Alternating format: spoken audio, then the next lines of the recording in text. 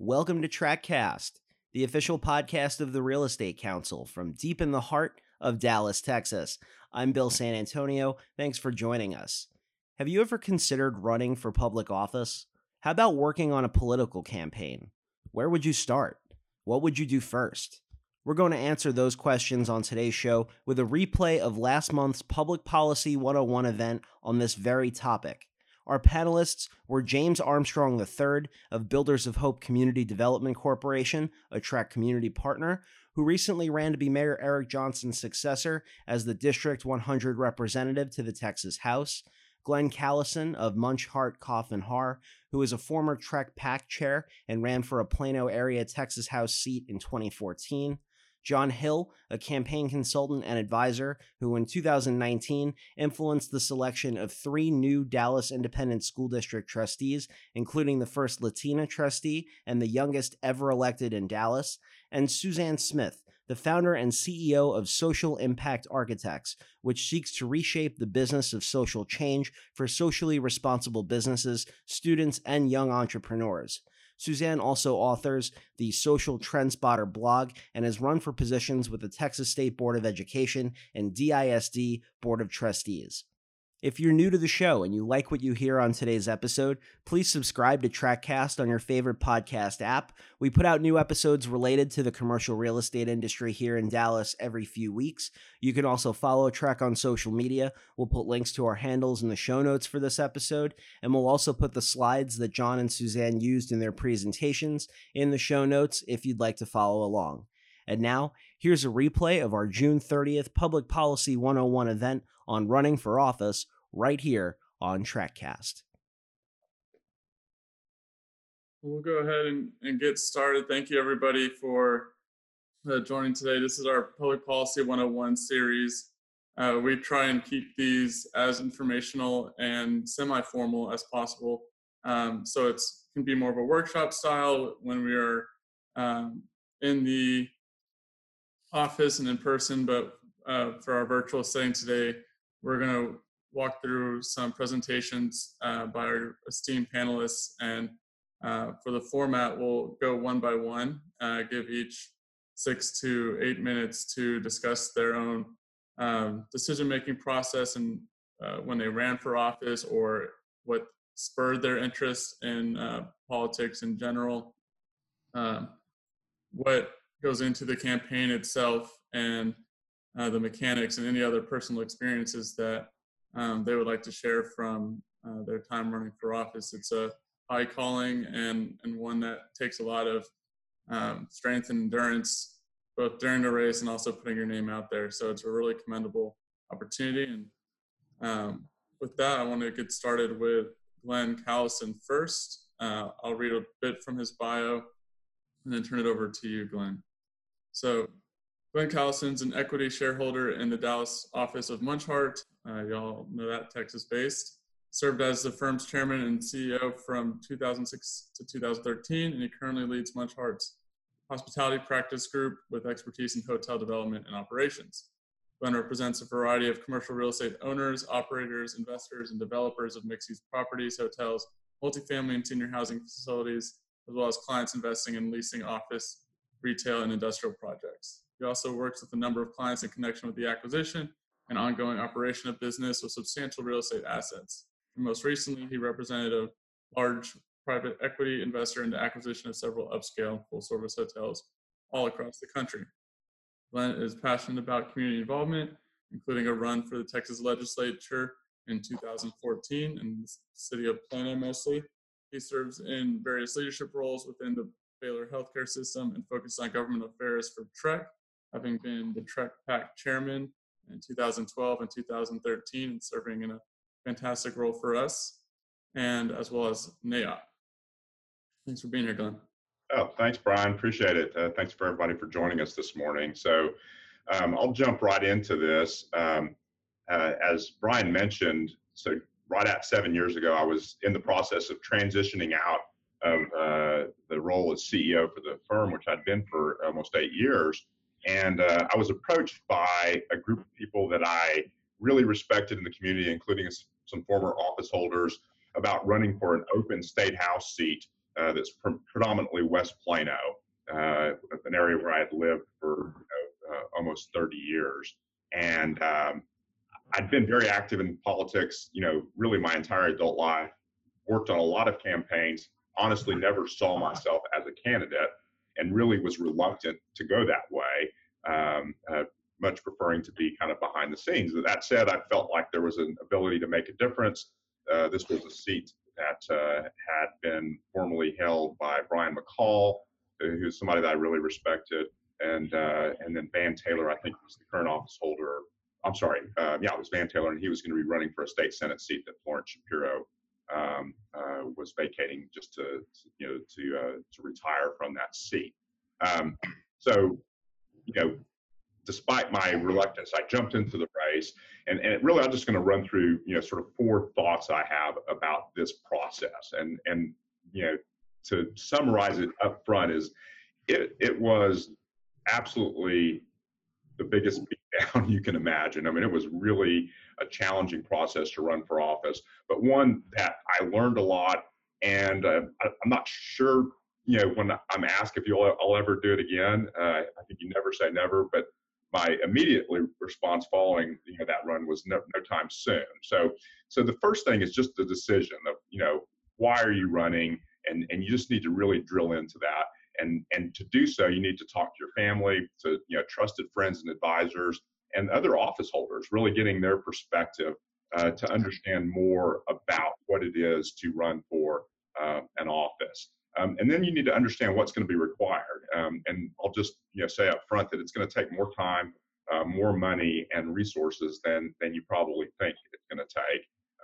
And then the last is just start early, to line up your support and to get your plan together. The second point is really make the plan once you've decided to run. It really takes a team. And so getting some key people on board, like a campaign manager, a treasurer, consultants and volunteers, lining those people up early is very important. You've got to know the rules, when to file, what to file, where to file. There's differences whether you're running for a municipal city office, a state, or a federal office. You need to put together a budget and calculate the cost, both monetary and time, because if you're like me, you have a full-time job and you have family commitments, and understanding how the time commitment, both for the election and the campaign, as well as if you will end up being elected, what's going to take to fill that role. As you're doing your research, you have to know your opponents. You have to understand their positions, know their strengths and their weaknesses, and really analyze that, because that's going to impact how you run the campaign. You have to understand the district and your constituents in that district and what's important to them. You have to understand, what the positions you're going to take are going to be on key issues that are important to your district and your constituents.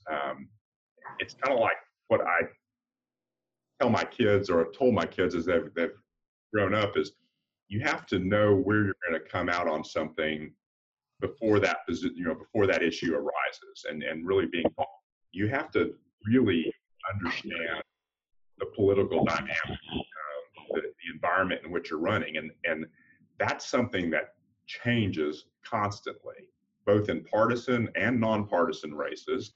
There's differences between running for a primary, running in a runoff election, and running in the general election.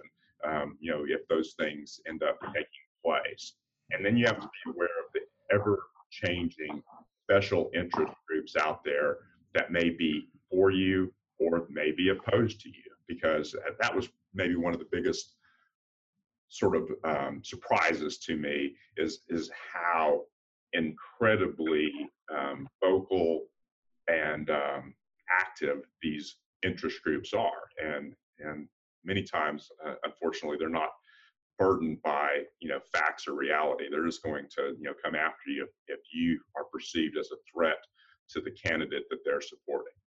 So that's the sort of planning stage. Once you've got your plan in place, then you just got to get going. You've got to identify people to serve in those roles as campaign manager, treasurer, and hiring consultants. And I think those are all very important roles, and they're key people that will help you keep your campaign going. And you have to be careful when you're, designating somebody, especially the campaign treasurer. You got to get that person designated, and you have to file that designation in the appropriate place, whether it's with the city secretary for a local run, or perhaps with the state elections commission for a state run. You cannot raise any money until you get your treasurer on board, and that's you don't want to start off by tripping up on those types of rules. You've got to build a budget, and my strong advice to anybody thinking about a run is stick to your budget. Consultants in particular are great, but they will spend way more money than you're comfortable spending, and maybe even more money than you can raise. And so that was something that my wife and I talked about going in, and we sort of said, this is what we think is reasonable. We're going to go out there and try to do a good job of raising funds, but we're not going to overspend that, and we're just going to trust that we're going to be able to get our message out, with the funds that we are able to raise and the funds that we're, contributing ourselves. Communication is a key, and that's an ever-changing landscape as well, especially in the current environment where, in-person events and, knocking on doors and things that have been tried and true in the past are no longer really available, and you're really going to sort of virtual things. But even when I ran, 6 years ago, the social media and the aspects of getting the message out become very, very important, because people don't answer, phone calls if you're, doing the robocalls or other, kind of calling. And so trying to engage with potential voters and understanding the science behind who's the likely voter ends up being, very important. To get that message out, you got to tap into networks and make the connections. You're going to, meet a lot of people. You're going to, things hopefully normalize sooner rather than later. You're going to, attend a lot of forums and you're going to build relationships with media sources. And then lastly, I'll just say, through all of the process, maintain perspective. A run for office can be all-consuming, but you still got to take time for your family and yourself. These are ultimately the things I think that are most important, and you can't get consumed by the mania that can become a political campaign. Don't react to every poll, to every social media post, every bit of rumor or gossip that's out there. It will make you crazy if you do. You've got to understand again why you're running, stick to that, and really make sure that as you're going down this path, I would just encourage you to always take the high road. It's so easy to get down in the mud if your opponent goes that way. And I took the position that I'd rather come out of the campaign unsuccessful, which I was in the run. I did not win. I got into a runoff and lost by a few hundred votes to my opponent. But I'd rather end up with that result than to do something during the campaign that I would later regret, even if it meant winning. So that's my perspective on it. The process is grueling, but I think more than ever we need good candidates who are running for office for the right reason. And so if you feel like that's something you're really being called to do, I encourage you, because we need those kind of folks in office now more than ever. Thank you so much, Glenn. We're going to save all of our questions for after the speakers' presentations so that you all can take notes and we can get through the full agenda quickly. Next up, I'm excited to introduce Suzanne Smith. Suzanne is the founder of Social Impact Architects and Changemaker Interactive, has been reshaping the business of social change for more than two decades. As professor at UT Arlington, writer and blogger, TEDx speaker, coach to the social sector organizations, she pioneers meaningful and sustainable social solutions to create real scalable impact. A third-generation Texan, her roots run deep through her work to improve her community with Leadership Dallas, Leadership North Texas, Dallas Summit, and the Junior League of Dallas. She has served a number of appointed posts for the City of Dallas and currently serves as co-chair of Collin County's Homeless Action Plan in the City of Dallas's Art and Culture Commission. He was honored to receive the Dallas Business Journal's 40 Under 40 Award in 2012 and the Dallas Regional Chamber Young Athena Leadership Award in 2014. In 2016, she ran for school board trustee for Dallas Independent School District and created an action plan to create positive change for students, teachers, and families. And in 2018, ran for Texas State School Board of Education, District 12, on a platform to better connect Texas education standards with workforce needs. Suzanne holds an MBA from Duke University's Fuqua School of Business. Thank you for being here, Suzanne. Great. Thank you so much for inviting me. I appreciate it. I think I've got some slides to show you. So I am a consultant. So when you ask me to come, you always get slides too. But I also, in all seriousness, I thought it would be helpful for you guys to really get some tangible advice around kind of how to go about doing this and some of the things that I think are the most important when it comes to the work that we do. So first, as we get them pulled up, and I think that this is as was mentioned earlier, a big decision for anybody.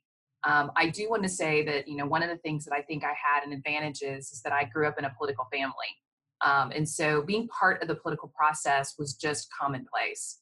And I'm glad that we're cycling back to that as a community. I think this is really inspiring people to get more involved in politics, whether it's big P politics or small P politics.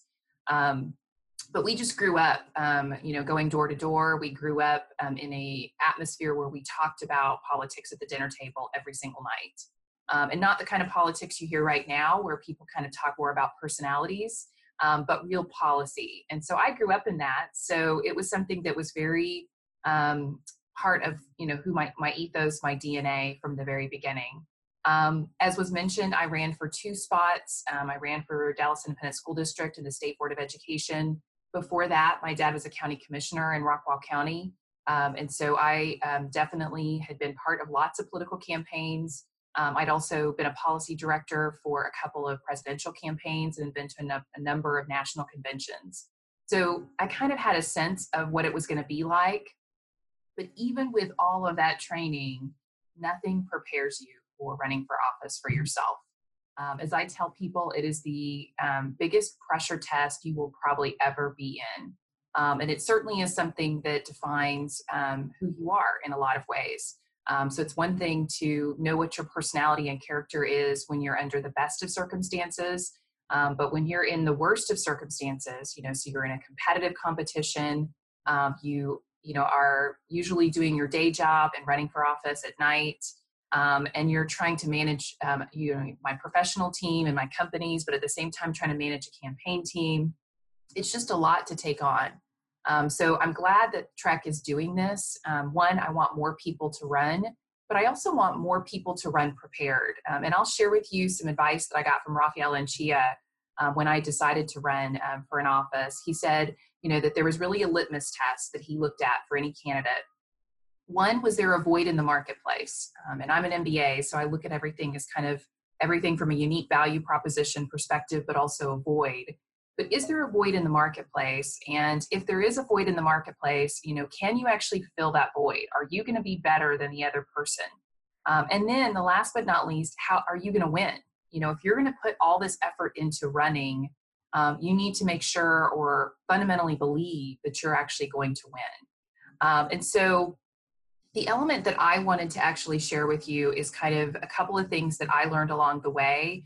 I learned this in my early 20s in campaigns. It is something that has continued throughout. Obviously, the way in which this happens has also has changed. So I see Brian is trying to move through my slides here. So that is my cue to keep moving, I think. So the first thing is you really want to make sure that you have an identity. So marketing 101, you've got to make sure you have an identity and a message. So next slide, I'll let you move there. So essentially, if you think about marketing, part of one of your big goals, and this is true whether you're running for office or not, is you want to kind of build a funnel. And so what's interesting is that most candidates believe that everybody's paying attention to the race because they're in the race. My business school professors would call that the spotlight effect. You assume people are paying more attention than they actually are to your actions. And so part of your job is, one, just to raise awareness that there is an election. So for people like me who are running for school board and we're running for State Board of Education, so few people even know what those races do, let alone know when they are. because they're not in the normal cycle, or they're very down ballot.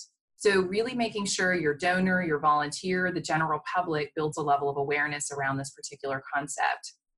Then you've got to let people know that you're actually running, and build their interest in you. So make it a real competition of like, why is this important? Why should they be interested in you? And then the whole goal is to really develop the people who are going to support you in the election, because you really do have to build an army, and that army needs to come fairly early on, because it can't just be you out there spreading the word. You've got to have other people spreading the word, whether they're doing it through social media, whether they're deciding to donate, whatever it is. But it's the whole adage of the 3 T's. You've got time, treasure, talent, and now the fourth in campaigns is testimonials.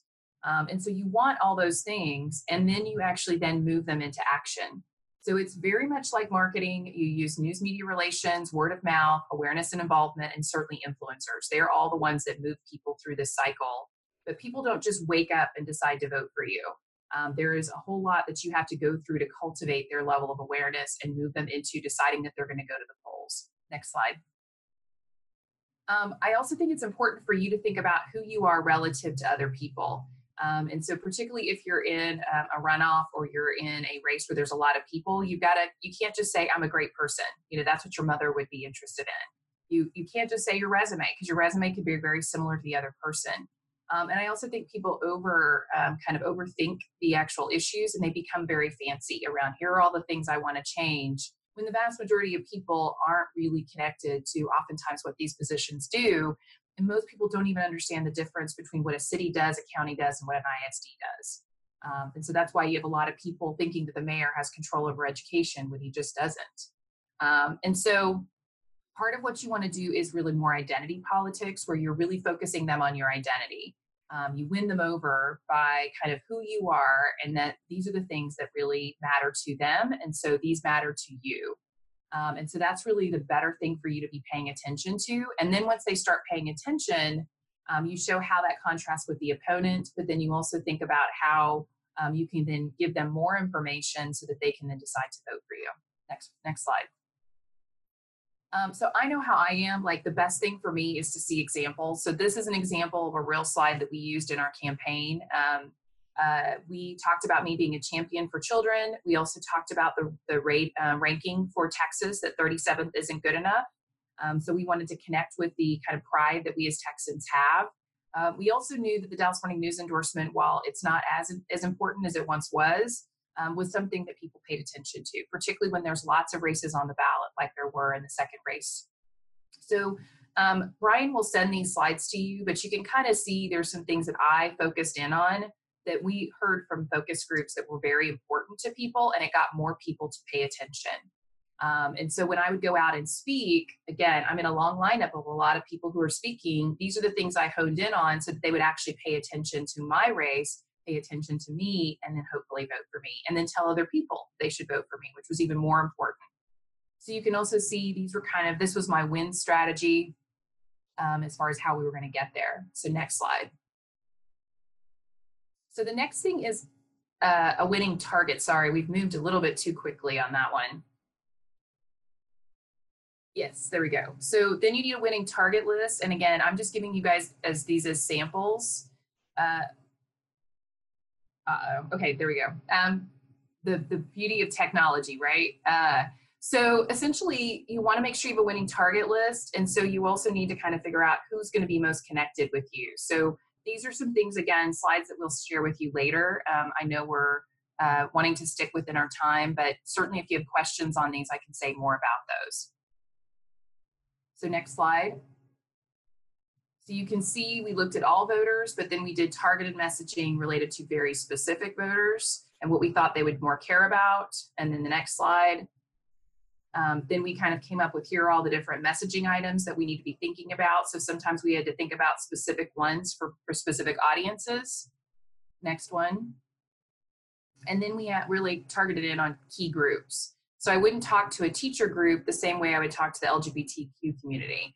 I wouldn't talk to pro-business people the same way I would talk to pro-education. Again, I was being authentic in the sense that here were all the things that I cared about. I just selectively chose the things that they cared the most about so that when we spoke, I was directly connecting to their interests.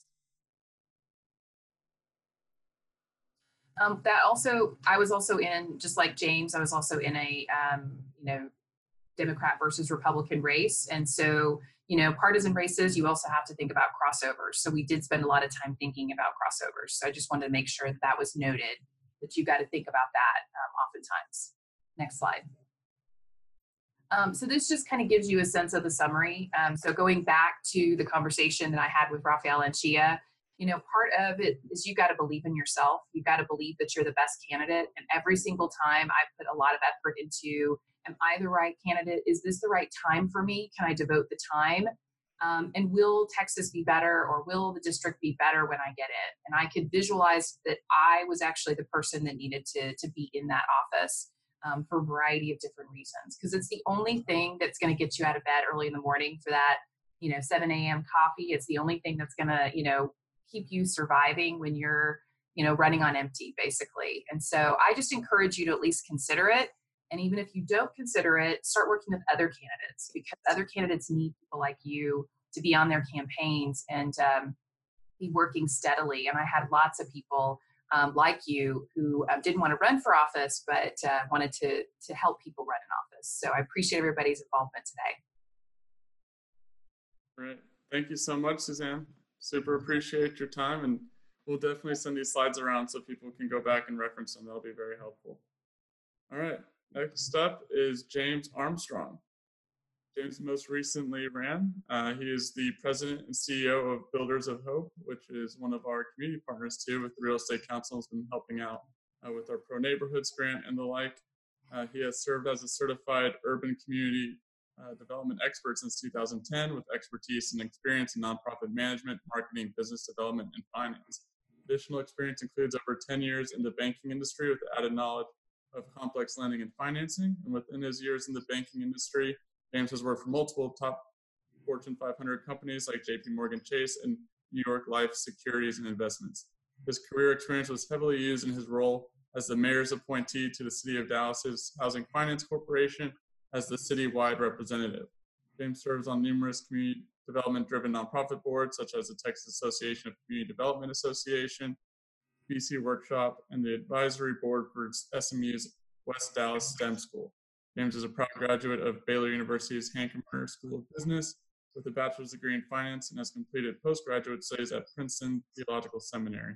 In 2017, James was awarded the Dallas Business Journal's 40 Under 40 Award for his accomplishments in business, and in 2019, James was also a candidate for Texas House District 100. Thank you for joining, James. Absolutely. Good morning. I want to thank Trek, Linda McMahon, Brian Tony for the invitation. I'm going to be well within my 6 to 8 minutes. I am not as detailed as Suzanne. She is my business shero. And so it's not shocking that she was very well prepared. I just want to talk to you for the next 6 minutes about the 6 C's of campaigning. This is a great invitation, because very seldom do you have the time or the opportunity to reflect and then express what you learned from losing or being outspent or outsmarted on a campaign. And so there are 6 C's that I want to talk about. The first C is cause. And a lot of the first 2 speakers have already hit on this. But really, you have to discover your cause. Why are you running? And if your cause can be accomplished by not running, then you shouldn't run, right? So if you say, well, my cause is I want to increase engagement in my neighborhood. Well, you can do that without spending the time and getting all this gray hair. And so you really want to examine your cause. What is your motivation? Because one thing that I found out is that your cause will be tested. There's going to be some point in the campaign where your cause is going to be tested, and you're really going to see if the reason you ran was really justified. When you are sitting on the couch watching your favorite TV show, and your campaign manager asks you how many fundraising calls you've made on today, your cause is going to be tested. When you're in bed and you really don't want to go and smile in front of people that you really don't like, your cause is going to be tested. When you're knocking on doors and it's getting to about 4 o'clock and you're saying, well, hey, let me go grab something to eat, these couple of doors don't really matter, your cause is going to be tested. And for me, my cause was simply that I saw a lack of leadership in the communities that are underrepresented and oftentimes underinvested. And I felt that I could provide the leadership necessary. So your cause has to be sure, your cause has to be tried and true. You really have to have a good cause for running. I always say that people asking you to run is really not a good cause, because oftentimes those people won't put up the money or the effort or the time to help you get across the finish line. So your cause has to be so validated that it automatically turns into a commitment, which is the next C. So number one, you have the right cause. Number two, you have to be committed to the cause. And as the previous speakers mentioned, this commitment is far beyond what you can imagine. I mean, this is a daily commitment to a particular thing. And for me, I was still running Builders of Hope Community Development Corporation, and we were involved with the TREC grant, JP Morgan, and there were a lot of variables that really tested my commitment to this, to my cause. And if your cause cannot turn into a commitment or a level of commitment where you really just have the fire to run, then you should probably sit on the sidelines. So number one, you have to have the right cause. Number two, you have to have the right commitment. But number three, you have to have the right communication or the right message. It is really, really important that that cause that you started out with turns into a commitment that then can be messaged to the voters, because your communication is going to be important in, number one, bringing attention to the cause of the reason why you ran, but also convincing the voters that you're the right person for the job. And one thing that I learned is the best candidate doesn't always win. In many cases, the best candidate does not win. It's the person who has the best message. And it's not enough for you to know while you're running. It's not enough for you to feel that it's important, but you have to wrap all of that in a pretty package, as Suzanne said, and tailor it to each specific group to effectively communicate your cause and your commitment. So cause, commitment, communication, and then you have to understand that it's a competition, and it is a grueling competition. Every day that you're up alive, you are competing. And I know some people say, well, I'm not competing against a person, I'm competing against blah. No, that's not true. You're competing against a person. And for me, my campaign manager, who you will hear from shortly, he mentioned something to me that I'll never forget. Every day that you are not working, your opponent is. And so you have to have that mindset. And for us, it was a grueling competition from about July until about January, which is, fairly 6 months of competing against someone. And it's grueling. I mean, you are tested, you are put in the pressure cooker, and you have to be willing to be able to compete for that long. One thing that I found out is that you really don't lose. What happens is you get outsmarted and you get outworked. It's really not a matter of winning or losing. It's who has the best strategy, and who is willing to work the hardest. And when within that, competing or having that competition drive, you have to understand and develop some type of winning strategy. If you can't win, then you shouldn't run. And Suzanne mentioned that. If you don't see a viable path forward, then you should sit it out. It is far too costly to run and not have the intentions of winning. So you have the cause, you have the commitment, you have the communication, you have the competitive mindset. Next thing, in which I would say is the most important thing, is you have to have the capital, um, and you have to have it lined up. Um, Unfortunately, money doesn't just rain from the sky when you're running for office. Even with the compelling communication or message, um, if you have not or if you are not used to asking for money, it's something that's going to be very difficult for you. Um, I had the experience of cold calling in my early days of JP Morgan Investments. And that was difficult, but I'll tell you, calling your grandma and asking for $50 for some reason, it was a mental block in my mind. So you have to have the right capital when it relates to cash, but you also have to have the right capital as it relates to people. You have to have the right team. It is so very important that you build a strong team that can be experts in things that you are not even aware of, like filing your campaign filings and all of those things. And so you have to have the right capital. So in closing, the 6 C's of campaigning: number one, you have to have the right cause. Number two, the right commitment. Number three, the right communication. Number four, you have to be willing to compete. Number five, the right capital and people and cash. But the last thing, and most advisors would probably advise against this, um, but I would say you have to have some sort of consolation strategy. I remember the day after I lost, we had a runoff. I made it to the runoff and then lost in the runoff. But the very next day, the 29th of January, my dad called and asked me, so you lost, but how are you going to win?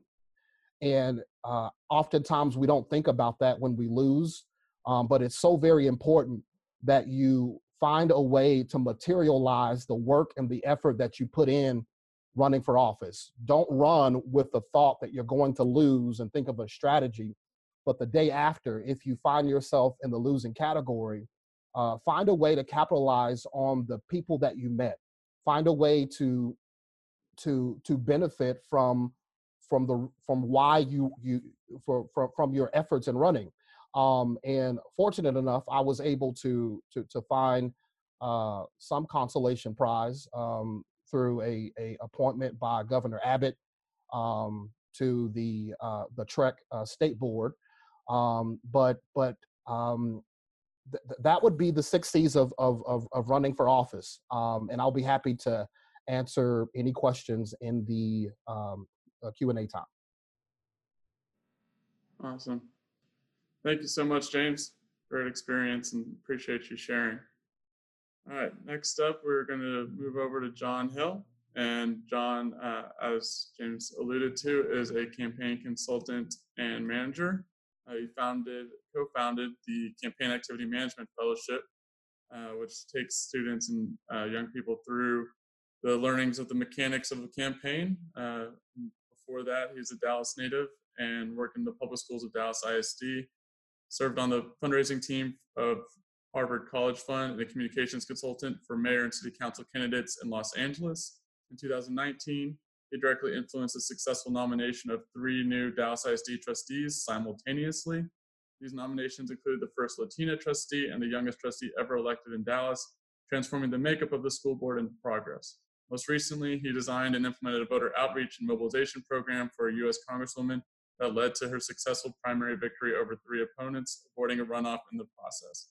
In the past 7 years, Hill has been a key advisor in over 20 successful campaign operations at various levels and has worked closely with local organizations to support candidates seeking office. Hill received his BA in government from Harvard University and his master's in education and education policy and leadership from Southern Methodist University. Thanks for being here, John, and appreciate you sharing your insight. Of course. Thanks, Brian. I really appreciate it. Brian, actually an alum of that program, and has definitely put his time and hours in on the street to make sure that voters turn out for candidates that are going to be good for our city.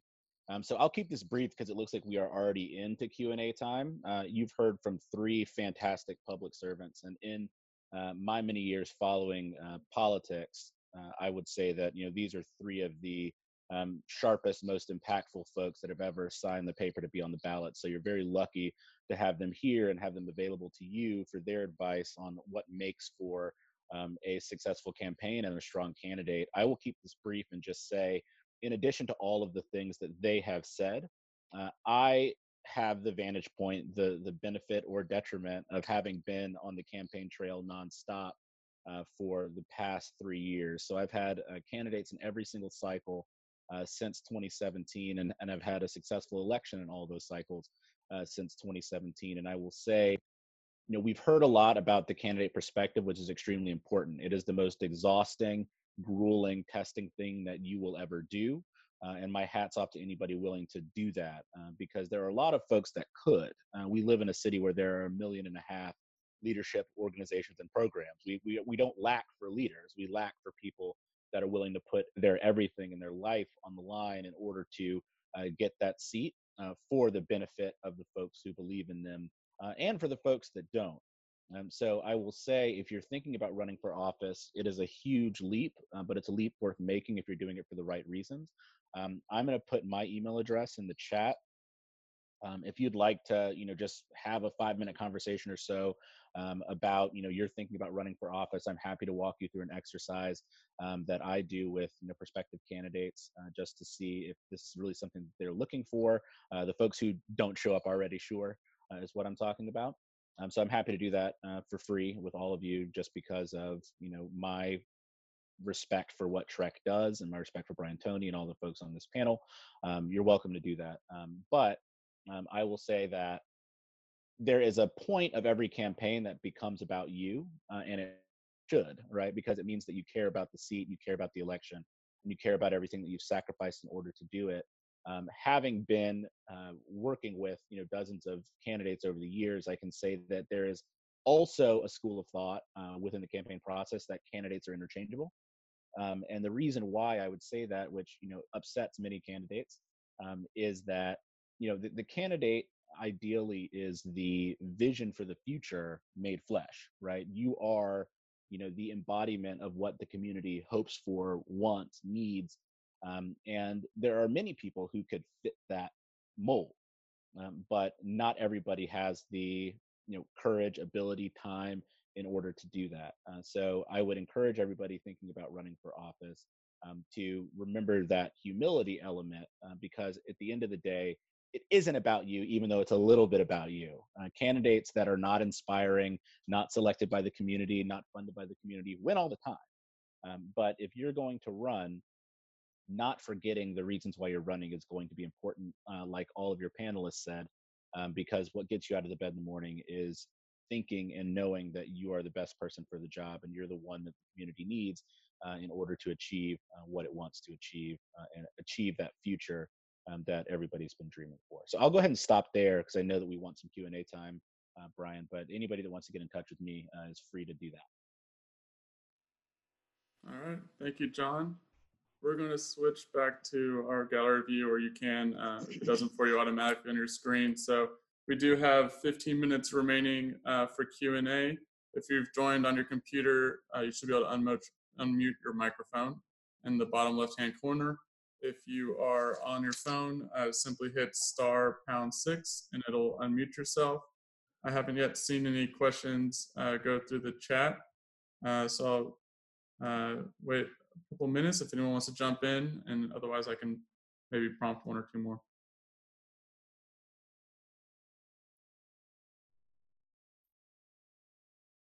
While we're waiting for questions, I'll just sort of throw something out there to hopefully inspire, some discussion among us, generally. I think there was, this message was repeated throughout, that you have to keep reminding yourself why you're running and be sure you're running for the right reasons. It's got to be a pretty selfless thing because it's just not much fun to do this. But ultimately, it's very important that we do have good candidates up and down the ballot to fill these positions. Sadly, right now, I think the process tends to discourage the very type of candidate that you would want in office, just because much of the dialogue is being driven by the very extremes of positions, and so trying to get good people to run, and then the good people trying to get engagement from people that are most likely to be benefited by having those good people in office is vitally important.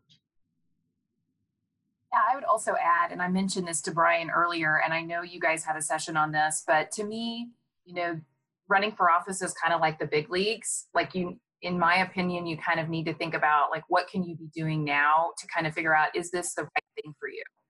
So I would very much encourage anybody on the phone to serve on boards and commissions. There are boards and commissions at the city level. There's also task forces that the school district has.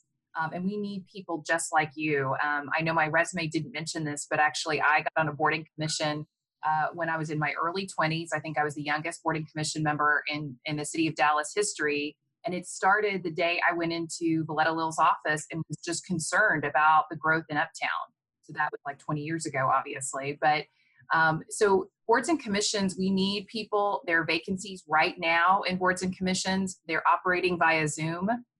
And so we need good people, diverse individuals, people from all over the community to serve on boards and commissions. And so whether you live in Collin County or Dallas County, I would definitely encourage you, because if you do that and you love it and you build your energy from going to those meetings and it becomes your favorite time, you love dealing with constituents, you love dealing with the policy issues, you love kind of the behind the scenes negotiation and mediation with your colleagues, then you probably should run for office.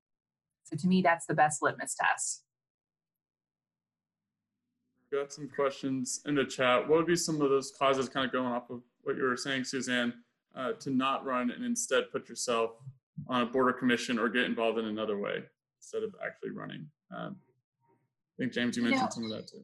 Go ahead. I think that in my opinion, and this is what I talk to my students about, all of us have an issue that we burn for. Like, what is the issue that we feel like you are, you could eat, sleep, and, activate around that particular issue. For some, it's the environment. For some, it's the education. It could be homelessness. It could be domestic violence. It could be something that personally touched your life. Maybe it's a grandmother who had cancer and you want to try to do something about it. So first, I would do informational interviews with folks on LinkedIn. And basically say, learn a lot about that issue, and then try to figure out what are the ways in which you can influence that. Could it be a board and commission? Could it be serving on the board of a nonprofit? Please don't start a nonprofit unless you talk to me first. We don't need more nonprofits in this community. There's a lot of different ways that you could go about helping. And I do informational chats just like John does.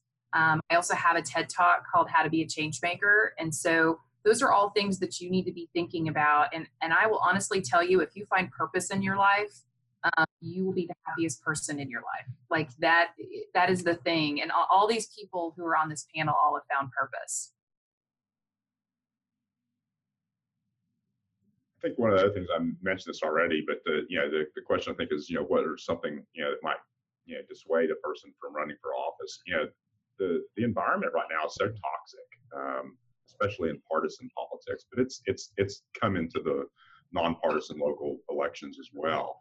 I think we've all seen the recent headlines where one particular special interest group was caught on a hot mic moment, basically, making fun of our governor, for being in a wheelchair. That's just awful, and I think many candidates experience that kind of personal attack, and it just makes, frankly, a person who's rational and caring to really be hesitant about jumping into the arena. So while I think you have to have a certain level of care and compassion to be effective as a public servant, the actual process of running for election means you have to be pretty thick-skinned, and it's just an odd combination. So I hope that dynamic changes, that we can get to a place where good people want to step up, run for office, and ultimately can be elected and perhaps be effective at changing this toxic environment. I will also add that the best person at talking candidates out of running is oftentimes the candidates themselves.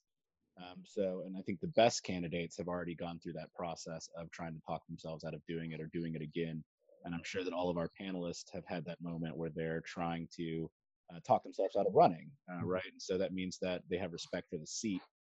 But the other thing I will add is, there are a lot of reasons why people run, and some people run to lose.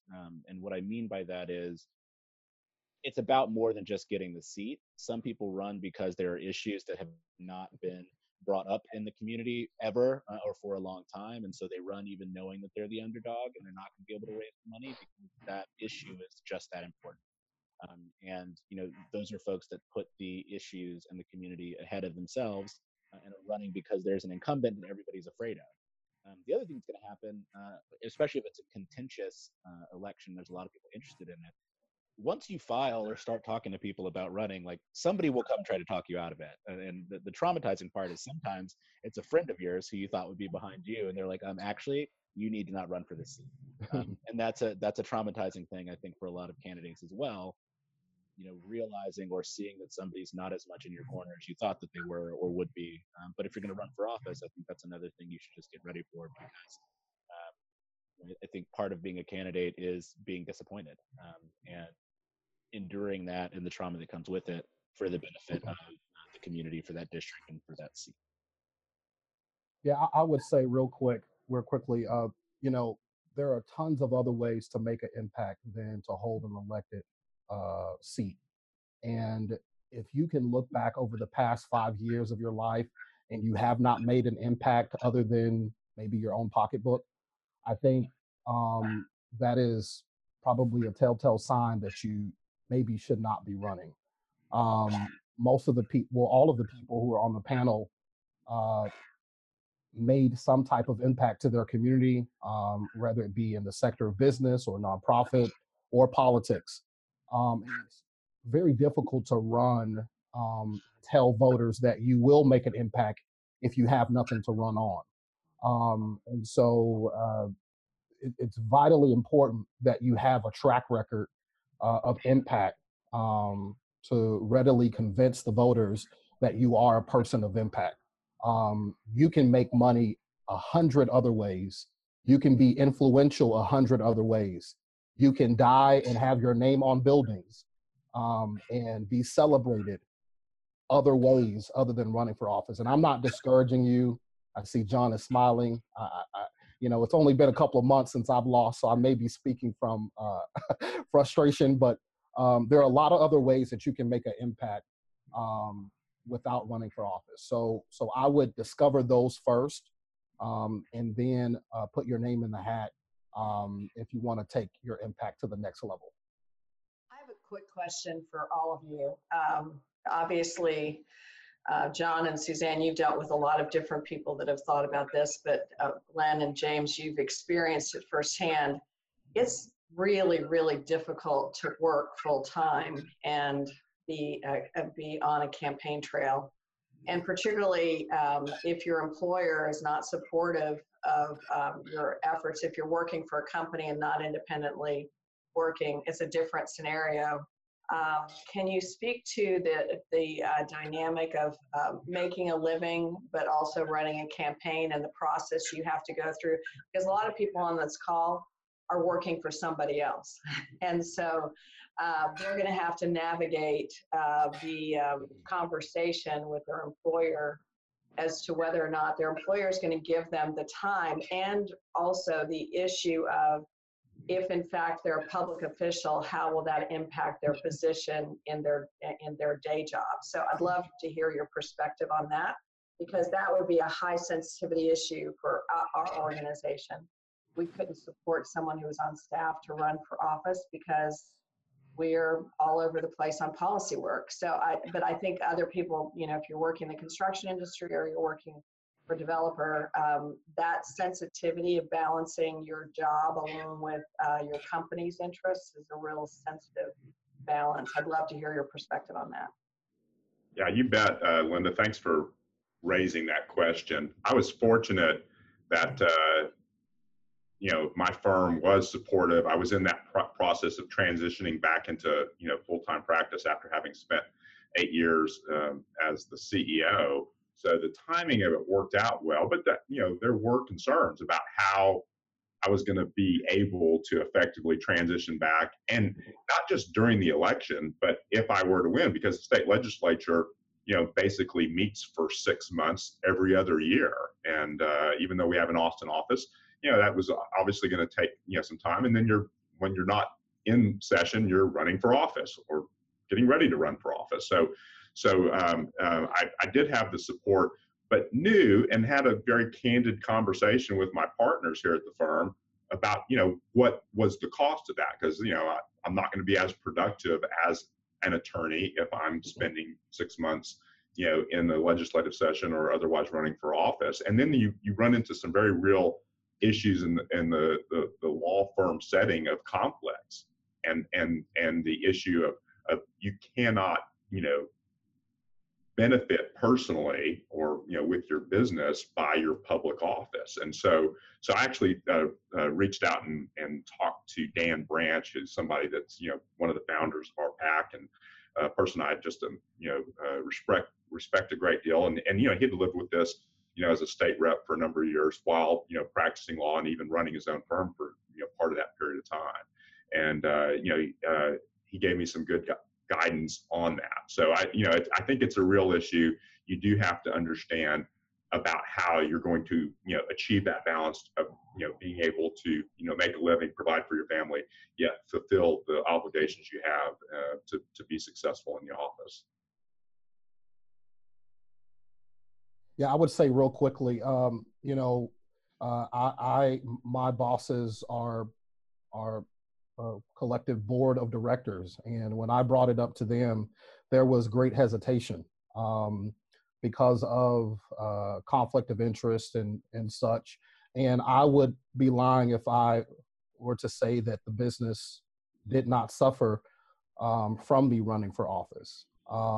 Deadlines were not met, projects were delayed, and you really have to ask yourself, is this something that are you willing to suffer the setbacks, even personally, financially? I started the campaign with about $15,000 of my own money, and that's another thing that they don't tell you, that you have to give your own money so you could be poorer for running for office. But again, I think it is very difficult. It is a challenging situation when you are running for someone, even if you have your own business. And so it's something to consider before you put your name in the hat. And in our case, we later learned that me running for office and winning would actually have been a great conflict of interest with the contract that we just received from the city. So you want to cover that as well. You want to know, are there conflicts of interest that will prevent me from putting food on my table? And how can I navigate through those? So it's something to consider before you decide to run. And I would just add, I think conflicts of interest is a good conversation to have. You need to think about kind of what issue you care about and trying to figure out what job you can have where there are as few conflicts of interest as possible. And so Paul asked about how are you selected to a board or commission? So essentially, it seems like it's like a mystery, but it's really super simple. Essentially, you submit an application just like you would with an interview. Hopefully, you know your city council member, or hopefully you know your school board member, but sometimes you don't need to know them. They'll interview you, and they'll kind of, when an open position comes up. And so to me, if you can wrestle those conflicts of interest in a board and commission first, and then decide you're going to run for office, it kind of is, to me, a company allows you to do one thing, and then they see there isn't a problem, and then they'll allow you to do more. And anything you do, there's going to be conflicts. So I just encourage you to take a look at your board policies if you work for a nonprofit, your personnel policies if you're working for a business, and just make sure you're paying attention to those things.